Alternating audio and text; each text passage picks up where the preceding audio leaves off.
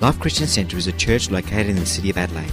It is made up of people from different backgrounds and walks of life who have been transformed through a relationship with Jesus Christ. For more information, visit us online at www.life-church.com.au. Well, it's a joy and honour to have Pastor Greg Johnston with us and his wife Michelle, wonderful from Futures Church. And Greg is not a stranger to us. I think most of us have sat under his ministry. He's a wonderful teacher of the Word of God. He expands it, he explains it in such a powerful way. And so it's a great honour to have him here. He's been in the ministry for over 40 years. That's amazing. What a wealth of experience and knowledge that he's bringing to us this morning. And so it's a great joy to have him. Why don't you give him a warm Life Christian Centre welcome for Pastor Greg as he comes up. Thank you.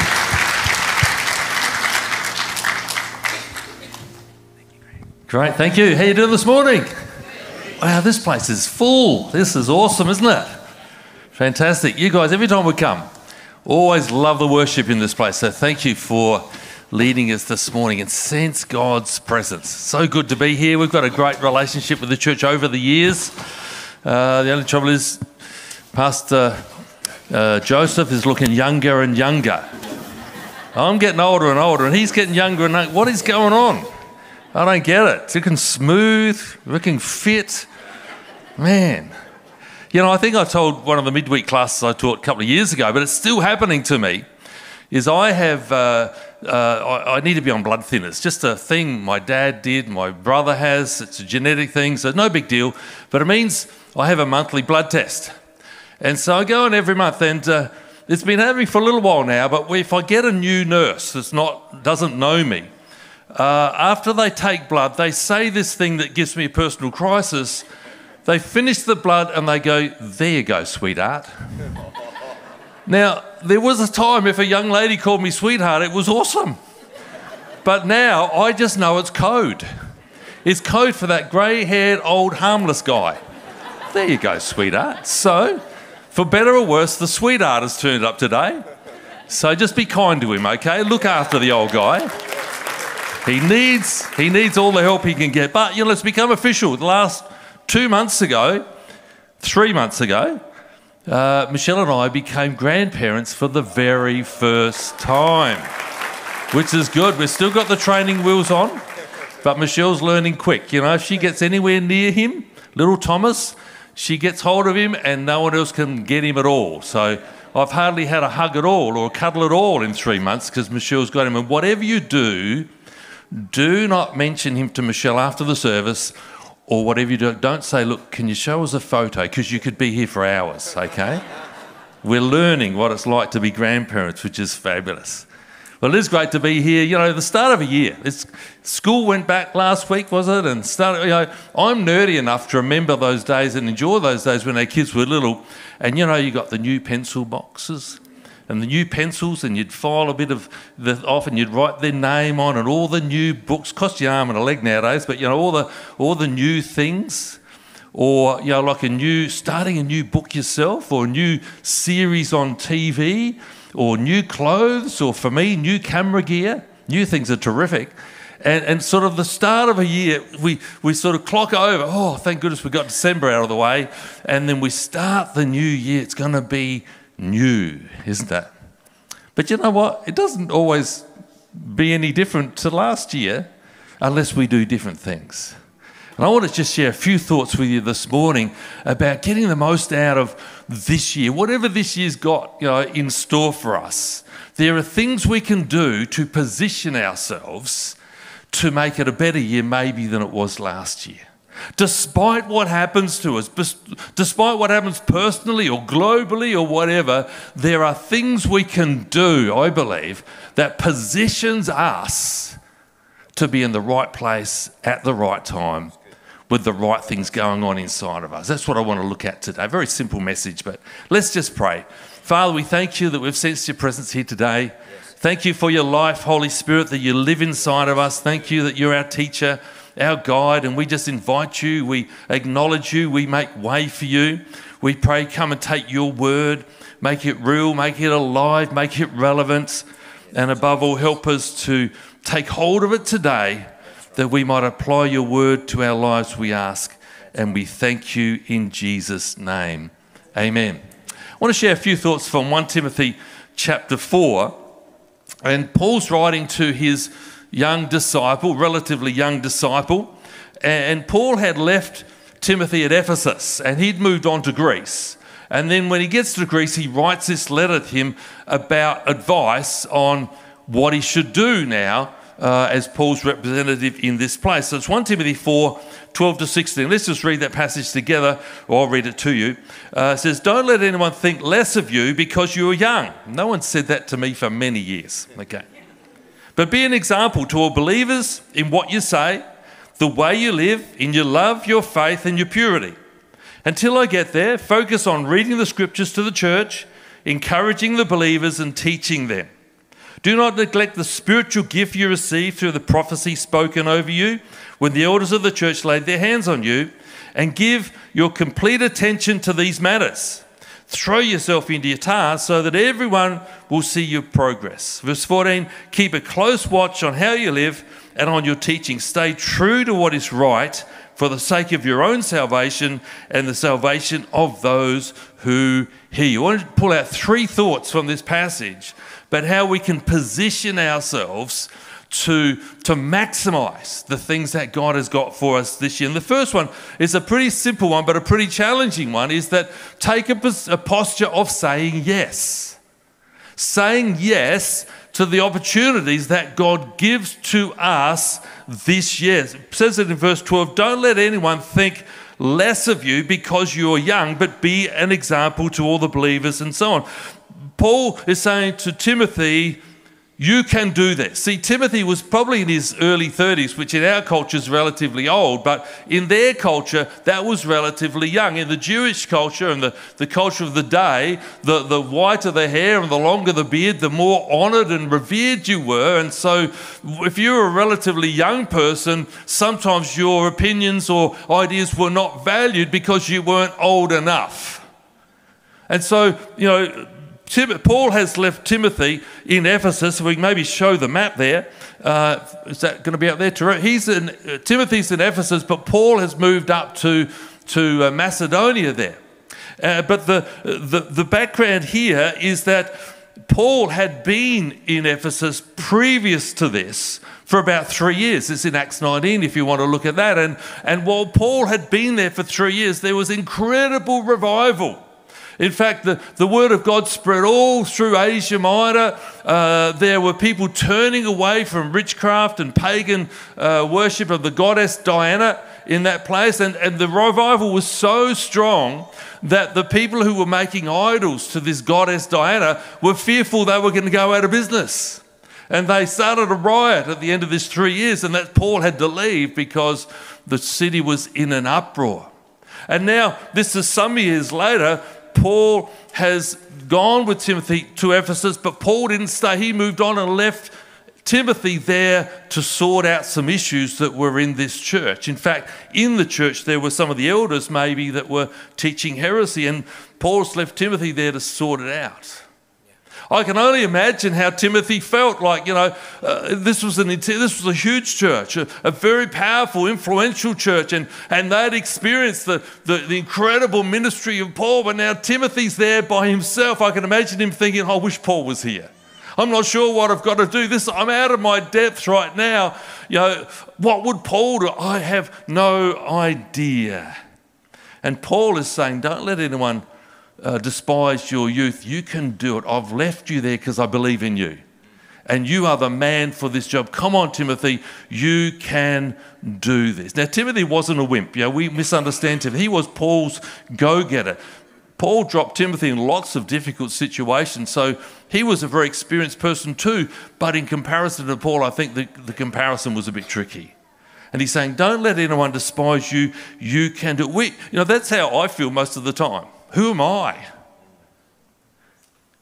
And we've got to learn, despite maybe feeling inadequate for whatever we're called to do, to learn to say yes. It's a challenging thing to do sometimes.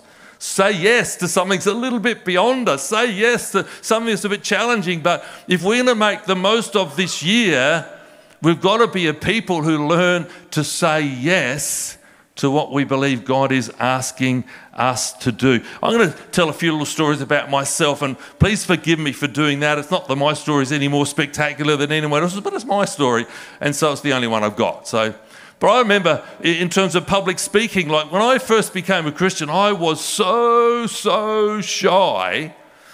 They offered for someone to come home or come to our place and do some little Bible studies. And I would have said no because I was too shy for that time. But my brother got saved on the same day and he said yes. I can remember, as I got involved in church and so on, when we gave out communion, in those days they had a table out the front and all the communion things were on the table and they'd get people who would stand in front by the table, ready to hand out the communion while the preacher talked about communion. Remember that? Did you ever do that in this church? You might still do it, I don't know. And they asked me to stand and give out the communion. Well, it was like asking me to jump off a cliff. I'd stand in the front, not have to say anything, just stand there. And I'd be terrified. In fact, the legs would be going like this.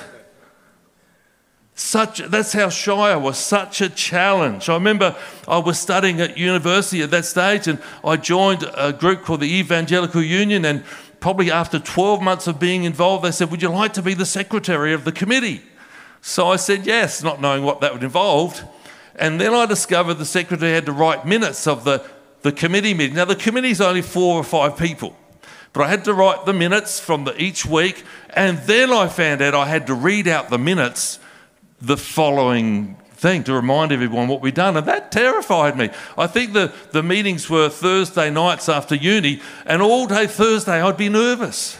All day Thursday I'd be praying, God, please let them decide that we don't need to read the minutes this week. It terrified me to read a paragraph in front of 4 other people. I was a wally, wasn't I? But I'm not exaggerating. This is where I was at. And as a new Christian, I was asked, the person who did follow my brother and I up as new Christians, he had a friend called Pastor Tim Hall. Well, he wasn't pastor in those days. And Tim was living up at Murray Bridge, and he was just a new Christian too, but he started a church. Now, it wasn't really a church. It was a group of people in his shed in the backyard. But at that stage, Tim Hall couldn't preach, because he was a new Christian himself. So he would get, and this is how long ago it was, he'd get the audio tapes from the Clemsic Church sermon the week before. He'd play the audio tape, and then typical Tim, he would then run the altar call. If anyone knows Pastor Tim Hall, that's what he loves doing. And this person who followed us up took my brother and I up to there to share our testimonies to this church. It was probably 20 people in the shed. I cried all the way through my testimony. Not because it was so moving, it was just I was so terrified. It was like preaching to the biggest church in the world, but it was only 20 people in a backyard shed. I remember the first sermon, or one of the first sermons I ever preached, you find yourself preaching what's in your own heart, and I decided to preach on overcoming fear. And it was in a little kindergarten hall down at Aberfoyle Park on a cold, wet, rainy Sunday afternoon with, again, group of about 20 people, and I'm standing there making a mistake of holding my notes, and I'm saying, give your life to Jesus and he'll help you overcome fear. Nobody got saved. I don't know why. I can imagine people were looking at me going, no, if that's what giving your life to Jesus does, I've got enough of my own problems. I don't want any more. Thank you very much. I was terrified. But you know what? I'm not too worried today. In fact, I've been looking forward ever since I got the invite to come. I've been looking forward to coming because I love doing this today. What's the difference? Over the years, I've learned to say yes. That's the key to all sorts of things. If God presents us with an opportunity and we feel it's in Him, we've just got to learn to say yes. I had to smile at myself quite a few years ago. An off-campus student was talking about church involvement. In one of their assignments, they said, they've been asked to be an usher at church, but they're still praying about whether they should. I'm thinking, goodness me, just say yes. You don't have to do it for the rest of your life. You're not signing a contract in blood. Just if there's a need, just put your hand up and say, can I help? I'll do it. Just learn to say yes. And it might not be about serving in church. It could be also, God might be saying to us, hey, forgive that person. We're not going to move on unless we say yes. It might be about confessing something to somebody, but we're unwilling to, we're not going to move on unless we say yes. It might be how we prioritise the use of our finances, and God might be speaking to us about that, and we've got to learn to say yes. You understand what I'm saying? Whatever it could be, whatever God says to us, if we're going to position ourselves to be used by Him and to grow, we've got to learn to say yes. Some people have their automatic switch biased towards no. No. We've got to learn. It takes courage sometimes, but learn to say yes. That's my first point.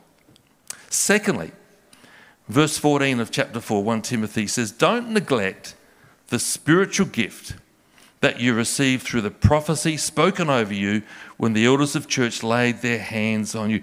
Paul is saying to Timothy, don't let anyone despise your youth. You can do it. Say yes. But he's saying you can't do it by yourself. It's not about, I'll say yes and I'll find success. No, it's say yes, but then rely upon God to help us do the things that God wants us to do. We've got to rely upon Him. I think it's already been said today somewhere, without Him we can do nothing. And that really is the reality. Nothing significant, nothing lasting, and so on. And sometimes I think a leadership challenge is we've said yes so many times and we've started to learn a few skills and abilities and confidence along the way, and then we forget that in our saying yes, we've got to spend time for Him. So there's the paradox. At the start, we feel inadequate. Then after we've been doing it for a while, we feel, I've got this nailed. And we forget that we've got to create the space and the opportunity for God to breathe life into us, because if He doesn't, we've actually got nothing to give. We need to rely upon Him. I love Acts 1:8. Hey, we're all Pentecostals. It's one of our favourite verses. Acts 1:8 says, you shall receive power when the Holy Spirit comes upon you, and you'll be my witnesses, and so on. That power has a lot of range of meanings. Dunamis, dynamite, all that sort of thing. But one of the meanings we often don't think about is the word just simply ability. You shall receive ability when the Holy Spirit comes upon you. It's not just about altar calls and prayer. It's about God wants to enable us to do the things He's calling us to do. He wants to give us ability to do those things. Think about it. The Holy Spirit lives inside of us. He's the creator of the whole universe. He's the wisest person in the whole. He knows everything. He's got more ability than anything to do the things. He's got great wisdom and knowledge and understanding, and He wants to help us. But we've got to cultivate a position that says, Holy Spirit, please help me. Holy Spirit, lift me beyond what I can do in the natural. Yes, I might be okay at doing this in the natural, but that's not enough. Holy Spirit, come and help me breathe your life into what I do. It's throwing ourselves upon Him saying, Lord, if you don't turn up, I am sunk. Please help me to do what I am called to do.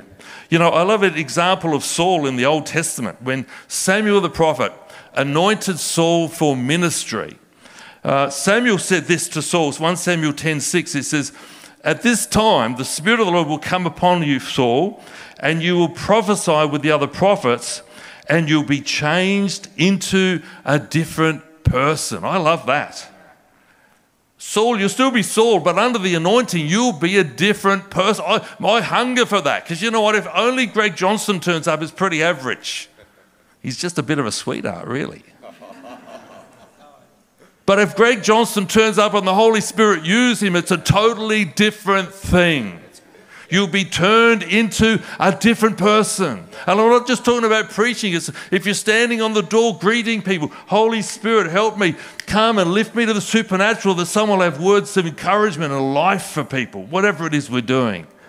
Come, Lift us into the supernatural, Holy Spirit. We need you.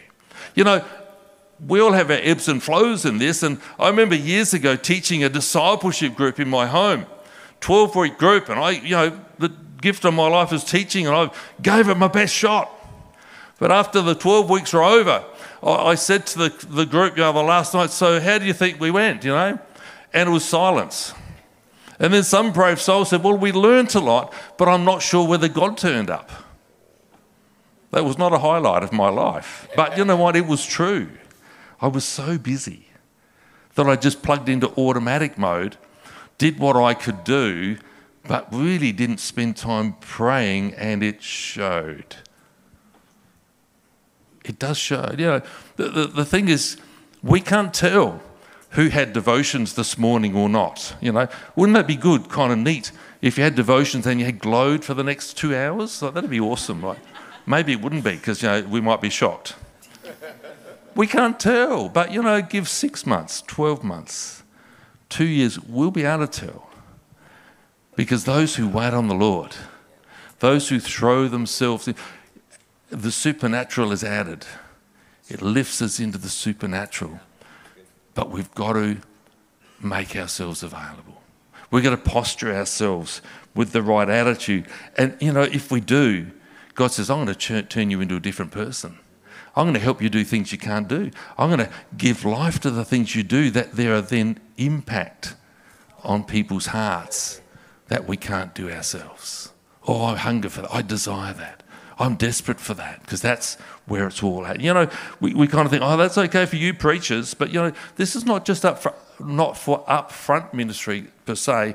It's for everybody. Yes. I love an Old Testament example here of the people who were building the tabernacle. It was the two guys, Bezalel and Aholiab, I think the other guy's name was. Exodus 31:2-3. It says this, look, God is talking to Moses. He says, look, I've specifically chosen Bezalel, son of Uri, grandson of Ur, of the tribe of Judah. Notice this, he says, I have filled him with the Spirit of God, giving him great wisdom, ability, and expertise in all kinds of crafts. This was the ability of the Holy Spirit, not to preach, not to counsel, it was to build stuff, design things. And he was a craftsman, he was a tradie. The Aussie culture very much says, well, there's the spiritual people, and then they're hopeless with their hands, and that's usually true. And then there's me, because I build stuff. Well, I don't get all that spiritual stuff, but I build. No. We're all spiritual. We've all been made in the image of God. And we've got to call upon God for even the practical, the creativity to do things with our hands. Again, another story from my own life. Please forgive me again for my own story. But, in what seems a previous life, I used to be an electrical engineer before I went to Bible college and so on. And I worked for the Advertiser in those days, and they were a parent company of a whole bunch of companies around Australia. And we had a printing press, simple printing press that had been through a fire. And so we were going to refurbish this thing, and I was part of that team that did that. And this is how long ago this was, but it was dedicated just to print computer paper. Now, we don't even know what that is nowadays, but just to explain, for the old people will know, all the sweethearts will know this. The old type printers, little dot matrix printers, the paper would come through like a continuous, big paper about that wide, had little perforation there and dots. Someone's saying, yes, I can see there's a sweetheart over there. Okay. And some of you know, but you're not willing to admit that you know. And there were sort of blue or green lines. Remember, come on, let's see the sweethearts. Who remembers those things? Okay, yeah. Well, this press was just doing that. It was just printing, a simple print job, just bang the paper through as quick as you could, and away you go. So the tricky part about this for me, designing the electronics and the electrical stuff with this, was that the paper would start at one end on a big roll, and it would belt through the press, and then either it would get rolled up again into another roll here, or to get folded, depending on what they wanted to do. Now, the tricky bit of that is that the paper surface needs to be going at the same speed. But anyone who's been to the toilet knows this. As you start pulling on the toilet roll, it's got to spin faster, doesn't it? Okay? Maybe shouldn't have used that illustration. Note to second service, Pastor Joseph, okay? As the diameter of the roll gets smaller, the spindle's got to turn faster to keep the same amount of paper coming through at the same speed. You understand that? So you've got to do some design electronic stuff to measure all that and control the motors and so on. Now, that was beyond me to design that, but we contracted a guy to do that. One at this end for the roll there, one at that end for the roll. And when it was installed, the thing all went unstable because, he had all these knobs. And I said, what are the knobs doing? He wouldn't tell us, because that was his copyright information. I said, look, we're going to send this to Melbourne. This is not going to work because it's going to go unstable. And the guy said, well, I'll tell you what, I've got an answer. I'll lock down all the knobs.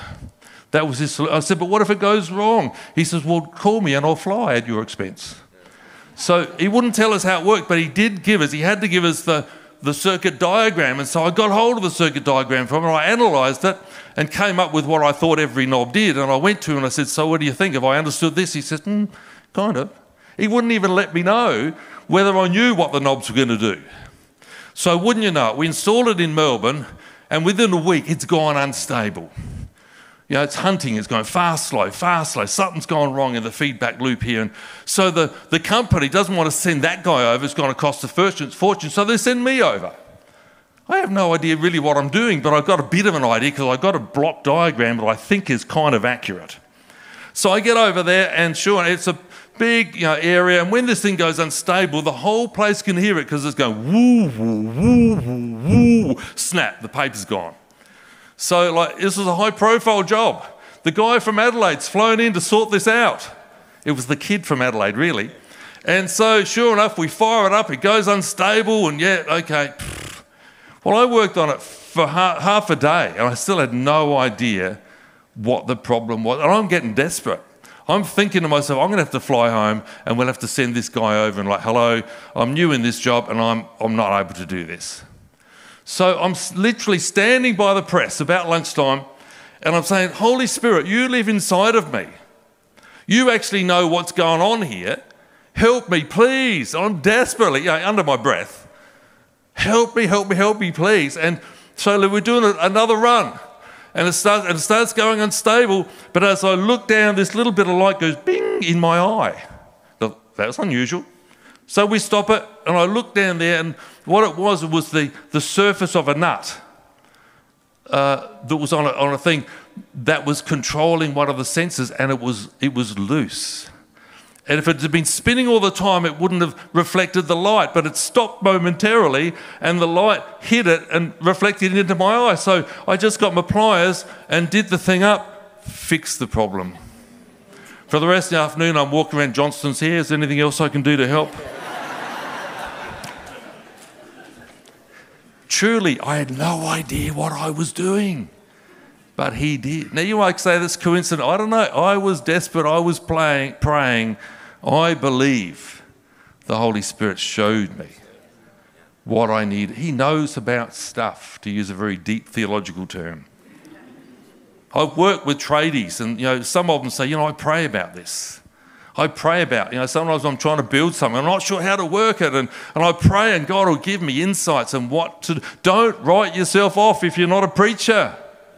We're all made in the image of God. We're all spiritual people, and God knows about your career, your job, your involvement in whatever you do. He knows, and He's got answers for you if we will call upon Him.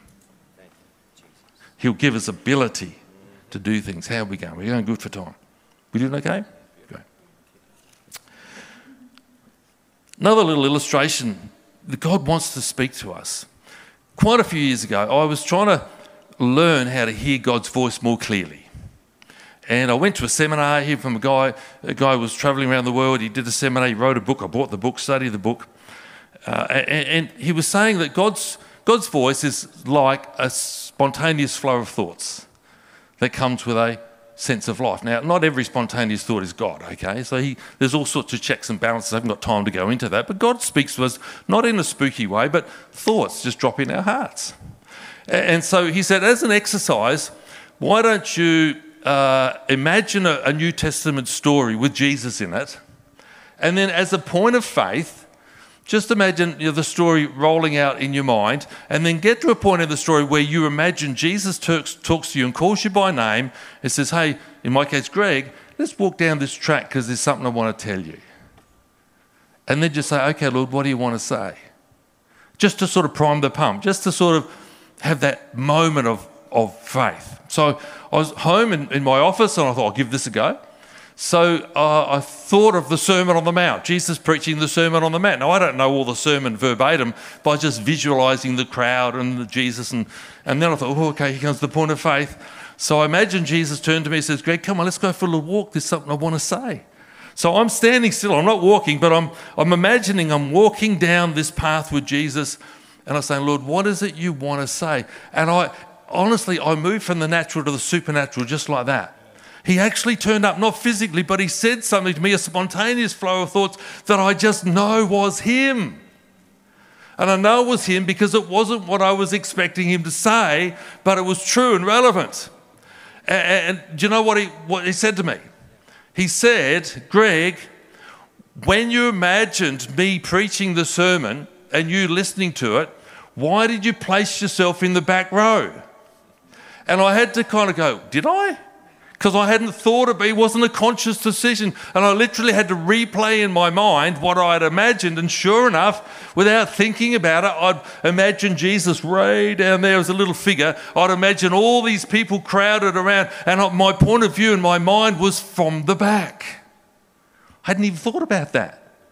And then he went on, he says, why did you imagine yourself in the back? The people in the back only hear the sermon. But the people down the front hear what goes on before the sermon, or they hear all the conversation, they hear all the other intimate things. He says, I don't want you to place yourself in the back row, I want you to place yourself in the front row. Because there's things I want to say to you that I want you to be able to share with other people. God turned up. He spoke to me. And he said, put yourself in the front row. Now, before you start thinking, hey, Greg Johnston is part of the elite front row. No. There's room on the front row for you. He invites everyone, come and sit on the front row. He says, my sheep hear my voice. Not just my preachers, my sheep hear my voice. He wants to speak to you. There's things he wants to tell you about your family for this year, for about your health for this year, for your finances, for your job. There's things he wants to speak to you, but you've got to place yourself in the front row. You've got to draw near and say, God, I can't do this without you. Please come and speak to me. Now, not get spooky, whatever, but simply spending time saying, Lord, please be involved. Come and speak into my heart. What have you got? For I believe he speaks far more than we hear, because we simply don't make ourselves available. So the first thing is say yes.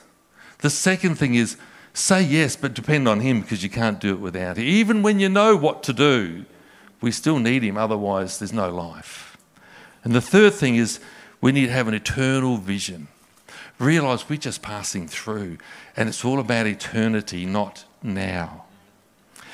Paul talks to Timothy again, third thing in chapter 4, verse 16, he says, keep a close watch on how you live and on your teaching. Stay true to what is right for the sake of your own salvation and the salvation of those who hear you. See, Timothy's had to sort out things in the church, but it's all about eternity. It's not about having a smooth running church. The church is about eternity.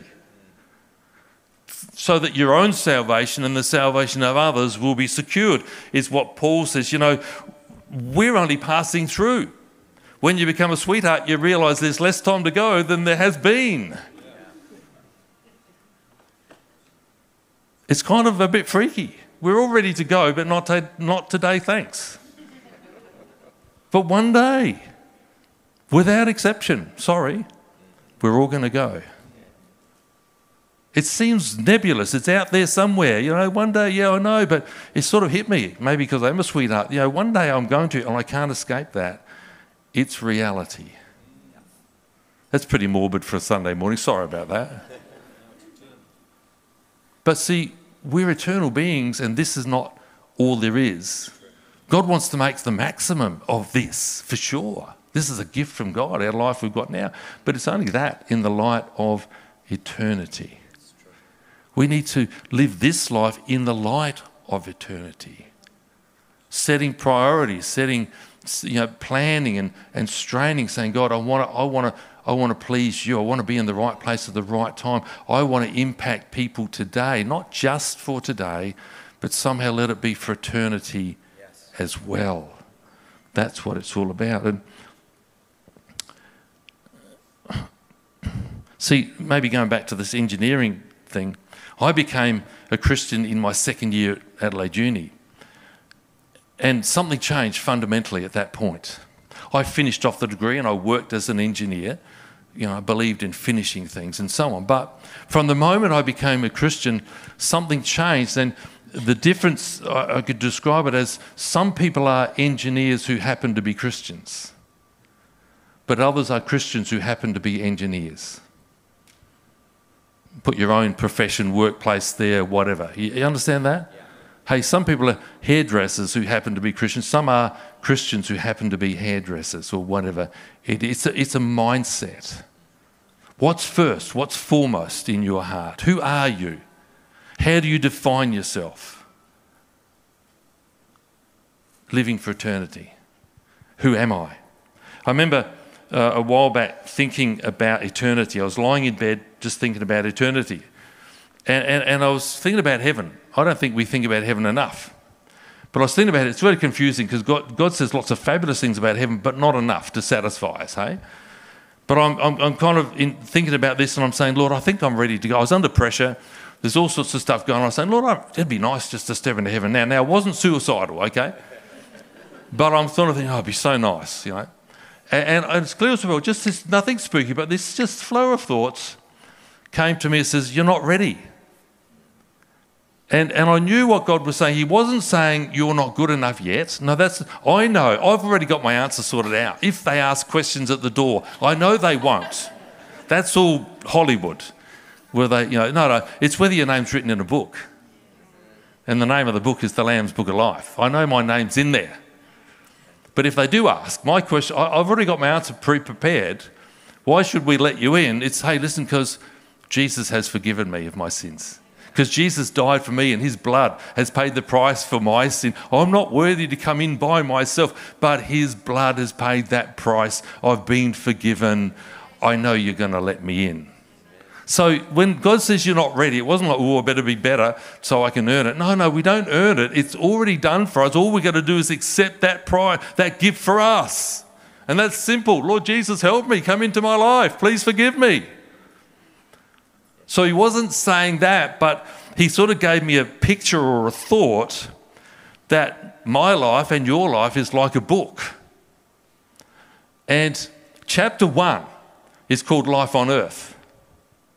There's lots of more chapters that are going to be written once we step from this world. But the thought that struck me, and again, not out of fear, not out of a sense of, I better be better. No, that wasn't it at all. But the thought that struck me is once I step into eternity, chapter 1 is closed. I can't write any more in chapter 1. There'll be plenty of other chapters in eternity, but chapter 1 is... And I don't want to get to heaven and look back at chapter 1 and go, that's a bit pathetic. Again, understand, not in terms of glory and honour and fame. No, that's not what I'm thinking about at all. But when I step into eternity, I can't love my friends and relatives anymore because I just won't be there. When I step into eternity, I can't pray for some of my unsaved relatives because I'm not going to be there. When I step into eternity, I can't teach another class or preach another sermon. Once I've stepped into eternity, I can't listen to somebody and hear what's going on in their lives. Once I step into eternity, my influence in this world is closed. And the thought struck me, there's still relatives who are not saved. There's still friends that are going through issues. There's still people I'd love to encourage and help somehow. There's still things to be done if I'll be open to do them. There's still people to listen to You understand what I'm talking about? Not talking about some glorious, this is what I did. No, while I've got breath in my lungs today, I can be present with you. And whatever that might look like, whatever I might be able to do to help you a little bit. Whatever I can do while I've got breath in my lungs today is an opportunity to somehow say, God, use me somehow in my sphere of influence to be someone that heard from you and got something of life, or just sat with someone and cried with them. Because when we step from this world to the next, those opportunities are gone. Eternal perspective. It's about realising we're here, and while we're here, there are opportunities to do good. Let me finish with one. I jumped ahead of myself in my notes, but that's okay. Let me finish with one other scripture about Paul and Demas. 2 Timothy 4:6. Paul is in prison at this stage and he's ready to die. But he's quite happy. Think about this. What does he say? As for me, my life has already been poured out as an offering to God. The time of my death is near. I've fought the good fight. I've finished the race. I've remained faithful. And now the prize awaits me, the crown of righteousness, which the Lord, the righteous judge, will give me on that day of his return. Paul was ready to die, but there's no sadness. There's no regret. You know, he also in other places talks about he had messed it up quite a few times and so on and regretted a lot of his past. But now he's ready to step into eternity. He's going, well, I've gave it a good shot. I'm ready to go. But then let's contrast that to another guy in 2 Timothy, a different book. But Paul now is really about to die. And he says then 2 Timothy, he says, Timothy, please come as soon as you can. Demas has deserted me because he loves the things of this life and has gone to Thessalonica and so on. We don't hear about Demas anywhere else in the Bible except that verse. We don't know who this guy was, but he was evidently someone who'd been travelling with Paul. Someone who'd been in the entourage, like Luke and Timothy and Titus. He'd been travelling with them and it was all going good for a time, but we don't know what went wrong. Maybe it was the fact that Paul was in prison and it got really hard to be a Christian and to stand up for your faith. We don't know. All Paul says that Demas is gone. He's forsaken me, having loved the things of this world. Somehow, for some reason, Demas took his eyes off eternity. Maybe there was fear. Maybe there was distraction. Who knows what it was? We don't know. But I've often thought to myself, I wonder what would have been going through Demas's heart when he knew he was about to die. I imagine it was different to Paul. Paul was ready to go and said, I'm looking forward to it because I've given this a good shot. But I wonder the regret Demas would have thought about, having run, but now for some reason gotten distracted so that he loved the things of the world. It's so easy to lose sight of eternity. It's so easy to get caught up, even just the mundaneness of life, the busyness of life. It's so easy to maybe shrink back when things get tough. But we've got to remind ourselves, actually, it is all about today, but it's not just about today. It's about eternity. We're eternal beings with an eternal call on our hearts and upon our lives. And really, that's all that matters, is saying, God, today, help me know you. Help me walk with you. Help me to be sensitive to people around me. Help me to find myself in the right place at the right time, doing the right thing, so that I can make my tiny contribution to your kingdom. So I can do the things that you've made me to be, and I can be faithful to whatever you've given me to do. Yeah. If we can do that, we'll have the best year we've ever had. If we can live every day with a sense of eternity, it'll prioritise us. It'll focus us. It'll make us better relatives and friends and neighbours and work colleagues and whatever. It'll make us people who have an impact as we allow God to speak in us and through us. Simple message today. How do we position ourselves for this year to get more out of this year than last year? Well, 3 things in my mind is, one, to say yes to the things that might scare us, the things that are new, the things a bit beyond the comfort zone, the things that, I don't know if I could do that. Just learn to say yes. Secondly, in our saying of yes, do it with dependence on God. Saying, God, if you don't turn up, I'm in trouble. And even if we're able to do those things, don't get too comfortable there. Realise we can't really do anything of significance unless the Holy Spirit speaks through us and enables us, gives us that supernatural ability. And thirdly, Lord, help me to live every day with a sense of eternity. Help me to focus today, to realise today is a day that could be significant for me or someone else, that it is an opportunity to somehow leave someone better than how I met them. Help me, Lord, to have that eternal vision. Why don't we just bow our heads in a moment of prayer? Thank you so much for the chance to share with you today. I'm not even going to get a show of hands or anything today, but I just want to give you a second to think about this year for you. What does this year look like? Maybe God is speaking to you about things that are new opportunities and you're not sure whether you want to do them or not. Maybe, and this is common for most of us, maybe everything within you wants to spend that time with God, but life just gets so busy. Just get you to think about that maybe, and not condemning, but saying, how can I get started again? Maybe, I don't know if the church has a devotional reading plan, or you can get them online or something, or just start rekindle those things that you've done, or do something new. One thing that really helps me is just listening to my Bible in my car.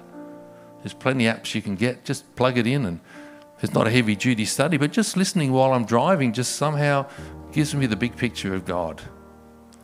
It might be simply as that. What is it you could do to rekindle that flame, to spend that little bit of time? It doesn't mean hours and hours of prayer. It might be just 5 minutes.